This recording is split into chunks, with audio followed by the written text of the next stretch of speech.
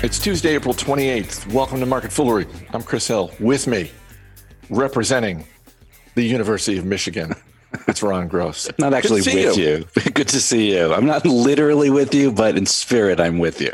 Yes, and you're rocking the Michigan Wolverines hat. So any listeners, any of the dozens who are in Go Ohio, Blue. If they're in Ohio, they're not happy now. That's true. We're going to talk food and beverage. We're going to talk pharmaceuticals, but we're going to start with Minnesota Mining and Manufacturing, better known as 3M. Shares at 3M up just a little bit. First quarter revenue was fueled by strong demand for personal safety products, which shouldn't be a surprise because they make those N95 masks. And this is where the diversification of 3M pays off for investors. Yeah, you nailed it. For sure, that healthcare segment really strong, including the results of an acquisition they made last year. But the stock has held up relatively well just in general, down about 10% maybe for the year. So that's kind of where the market is now. Maybe the market's a bit worse. But these results actually beat expectations, as you say, in large part due to personal safety, but also some home improvement strength, as well as cleaning supplies, which I guess we shouldn't be surprised about. Those N95 masks being the ones that are in the news. And they are a significant manufacturer of those, and they've ramped up the manufacture of them significantly. So healthcare up 21% for the quarter, real strong. Consumer up almost 5% as well. And then we saw some weakness in industrial, down 1%, transportation down 5%. Again, not that surprising to see these results. We probably could have predicted them. Operating margins narrowed a bit, so you saw earnings per share down actually just about 3%, 2.7%, but still a relatively decent quarter. They actually repurchased 365 million shares during the quarter, which we see a lot of companies now suspending that, and they will suspend it as well going forward. They're going to prioritize organic growth and the dividend, which for dividend investors, very important to see. That yield stands at 3.8% right now. It's actually a relatively recent recommendation of mine in our total income service for that dividend, partially for that dividend. So nice to see that they're kind of signaling that I think that dividend is safe. They did raise $1.75 billion recently in a debt offering to shore up the balance sheet a little bit. And as everyone is doing, they suspended guidance, not surprisingly, just too hard to see out more than a week or two at the moment. I don't know if you had a chance to go through the conference call, the extent to which management gave any guidance on the consumer segment, and in particular the office segment. I mean, I think I'm like a lot of people in that when I hear the name 3M, I immediately think of Post-it notes. Right. And one of the conversations that we've had over the past couple of months is, what is the future of office space? What is the future of business real estate? And to the extent that people start to work from home even more and that businesses plan accordingly, that's got to cut into the production of Post-it notes and all the office-related products at 3M. Scotch tape. Yep. I think you're right. But you also at the top said, that's the power of 3M is really in their diversification, and especially moving into healthcare in a pretty strong way with a multi-billion-dollar acquisition last year. I think that makes good sense as well. So, they're a conglomerate. They're diversified. They're not going to knock the cover off the ball in terms of growth in any of these segments, really, especially when things normalize. But they're a steady, dividend-paying company that should continue to grow, both organically and through some selective acquisitions going forward, just at a nice steady rate. Yeah, we've talked about this before. The people who look to add those rock-solid dividend payers and allocate part of their portfolio to that, it really seems like 3M is in even better shape now as a business and protecting that dividend than some of the other companies in the Dow 30 that are there with 3. If I were looking for dividend payers right now, I would be much more likely to add a 3M than IBM or Chevron or Caterpillar. AT&T, things like that. Yeah, I think that's fair. We shouldn't ignore the fact that they do have $22 billion of debt. So that's a big number, and they only have about $4.5 billion in cash. So they have a significant amount of net debt. But even during weak times, they're producing enough cash flow, generating enough cash flow where they can service that dividend, especially with suspending share buybacks, where it should be safe unless things fall off a cliff further from here, which then all bets are off anyway. But I think the dividend looks pretty safe right here with the cash flow they're generating. Let's move on to Merck. First quarter profits up 10% for Merck. The stock down a little bit.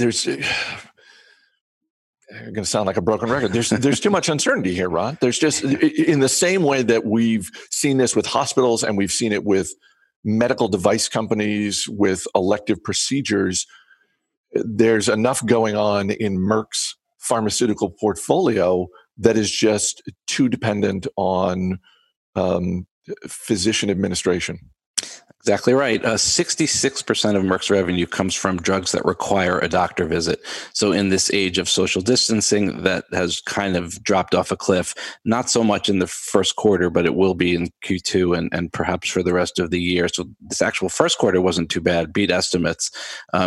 But it'll get a little bit hairy going forward. They said $2.1 billion decrease in 2020 revenue because of these drugs that require doctor administration, drugs like Keytruda. So we're just going to see a dip. It's the way it goes. For the quarter, things held up. Sales up 11.5%. Keytruda, a main drug, up, as I said, up 45%. So it hadn't quite hit yet, but it's coming. They did keep their guidance. So kudos to them to being able to at least see out a bit. At least they think they can. They did lower that guidance appropriately by about 8%, but they still think they can see out through the rest of the year. Dividend, I think, is okay. 2.9%, not bad here. Stock is kind of right in line with the market year to date, down about 11% or so, a little bit weak today on the news about how the rest of the year will shape up. But overall, I don't think too bad. When you think about look, we're all looking for the same thing, right? We're all looking for the test to be discovered and approved. We're all looking for the vaccine to be tested and approved. Where do companies like Merck fit into your field of vision as you're looking for news? Are you looking to the medical experts like Scott Gottlieb and Dr. Fauci? Are you looking to the big pharmaceutical companies? Where do you find yourself looking for, among other things, hope? Personally, yes, I am a fan of Fauci. I think he's operating under tremendous stress, as is Dr. Birx. It's tough to do their job and be transparent in the current situation, but I do look to them. I also looked at, there are pockets of scientists, some even being led by some very successful hedge fund managers who have put together a group of kind of the best that are like under the radar, who are taking an immunologist here and a virus doctor there and putting them together into like a think tank kind of scenario.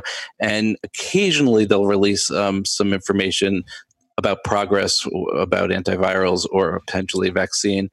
But yes, I do also listen to some of the big boys here. The Abbott Labs and the Roches and the Mercks.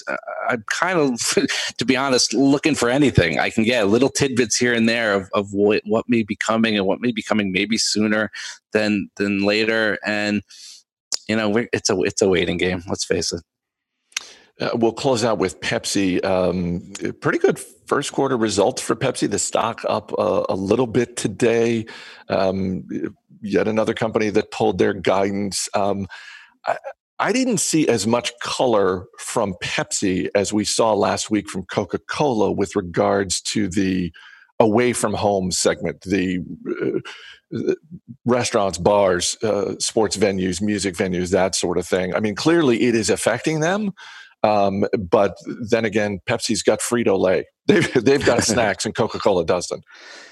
Correct, and that's very favorable in this situation. But I do see a lot of similarities here. The quarter itself was relatively decent. Actually, revenue up almost 8%, and pretty much across the board, results were strong in terms of geographies and businesses. Frito-Lay up 7%, Quaker up 7%.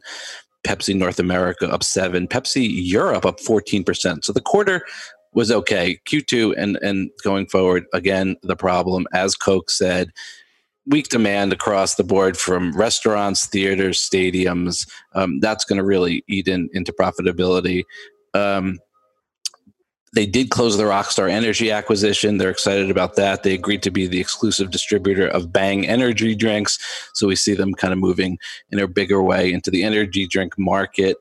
As you say, suspended guidance. But I think, again, with this one, the dividend looks safe, which is a 2.8% yield right now. Their buyback program is continuing, which is interesting. So they don't feel they necessarily need to preserve cash.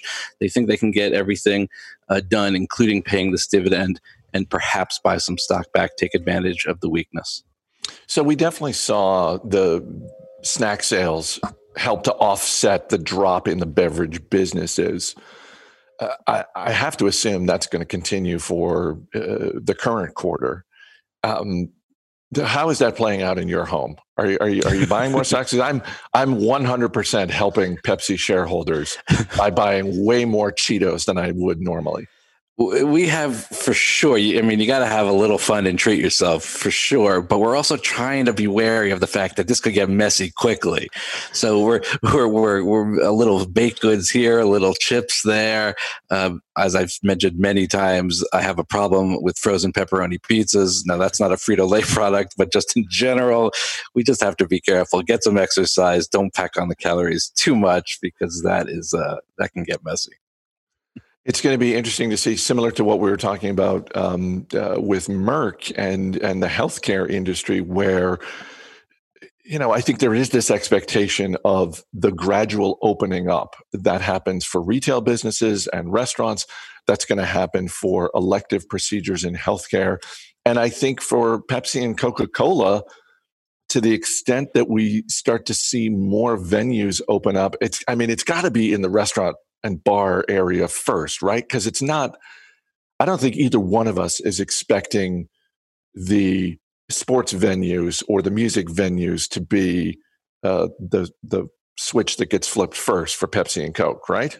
Yeah, I think that's right. I mean, even if restaurants social distance and maybe put in half the tables than they normally would, they will open up, I think, before these huge venues that have the potential to really kind of devastate an area if the virus were to open up and start spreading again in that kind of a situation. And I think the market sees that potential. I mean, Pepsi is actually up year to date, just a bit, which is pretty hard to do in this type of a market. And so not only does it have a strong business, but I think the market sees that it slowly will get better. Maybe we'll have a little bit more pain in the near term and then slowly better in the quarters after that. Ron Gross, always good talking to you. Thanks. You too, my friend. Thank you. As always, people on the program may have interest in the stocks they talk about, and the Motley Fool may have formal recommendations for or against. So don't buy or sell stocks based solely on what you hear. That's going to do it for this edition of Market Foolery. The show is mixed by Dan Boyd. I'm Chris Hill. Thanks for listening. We'll see you tomorrow.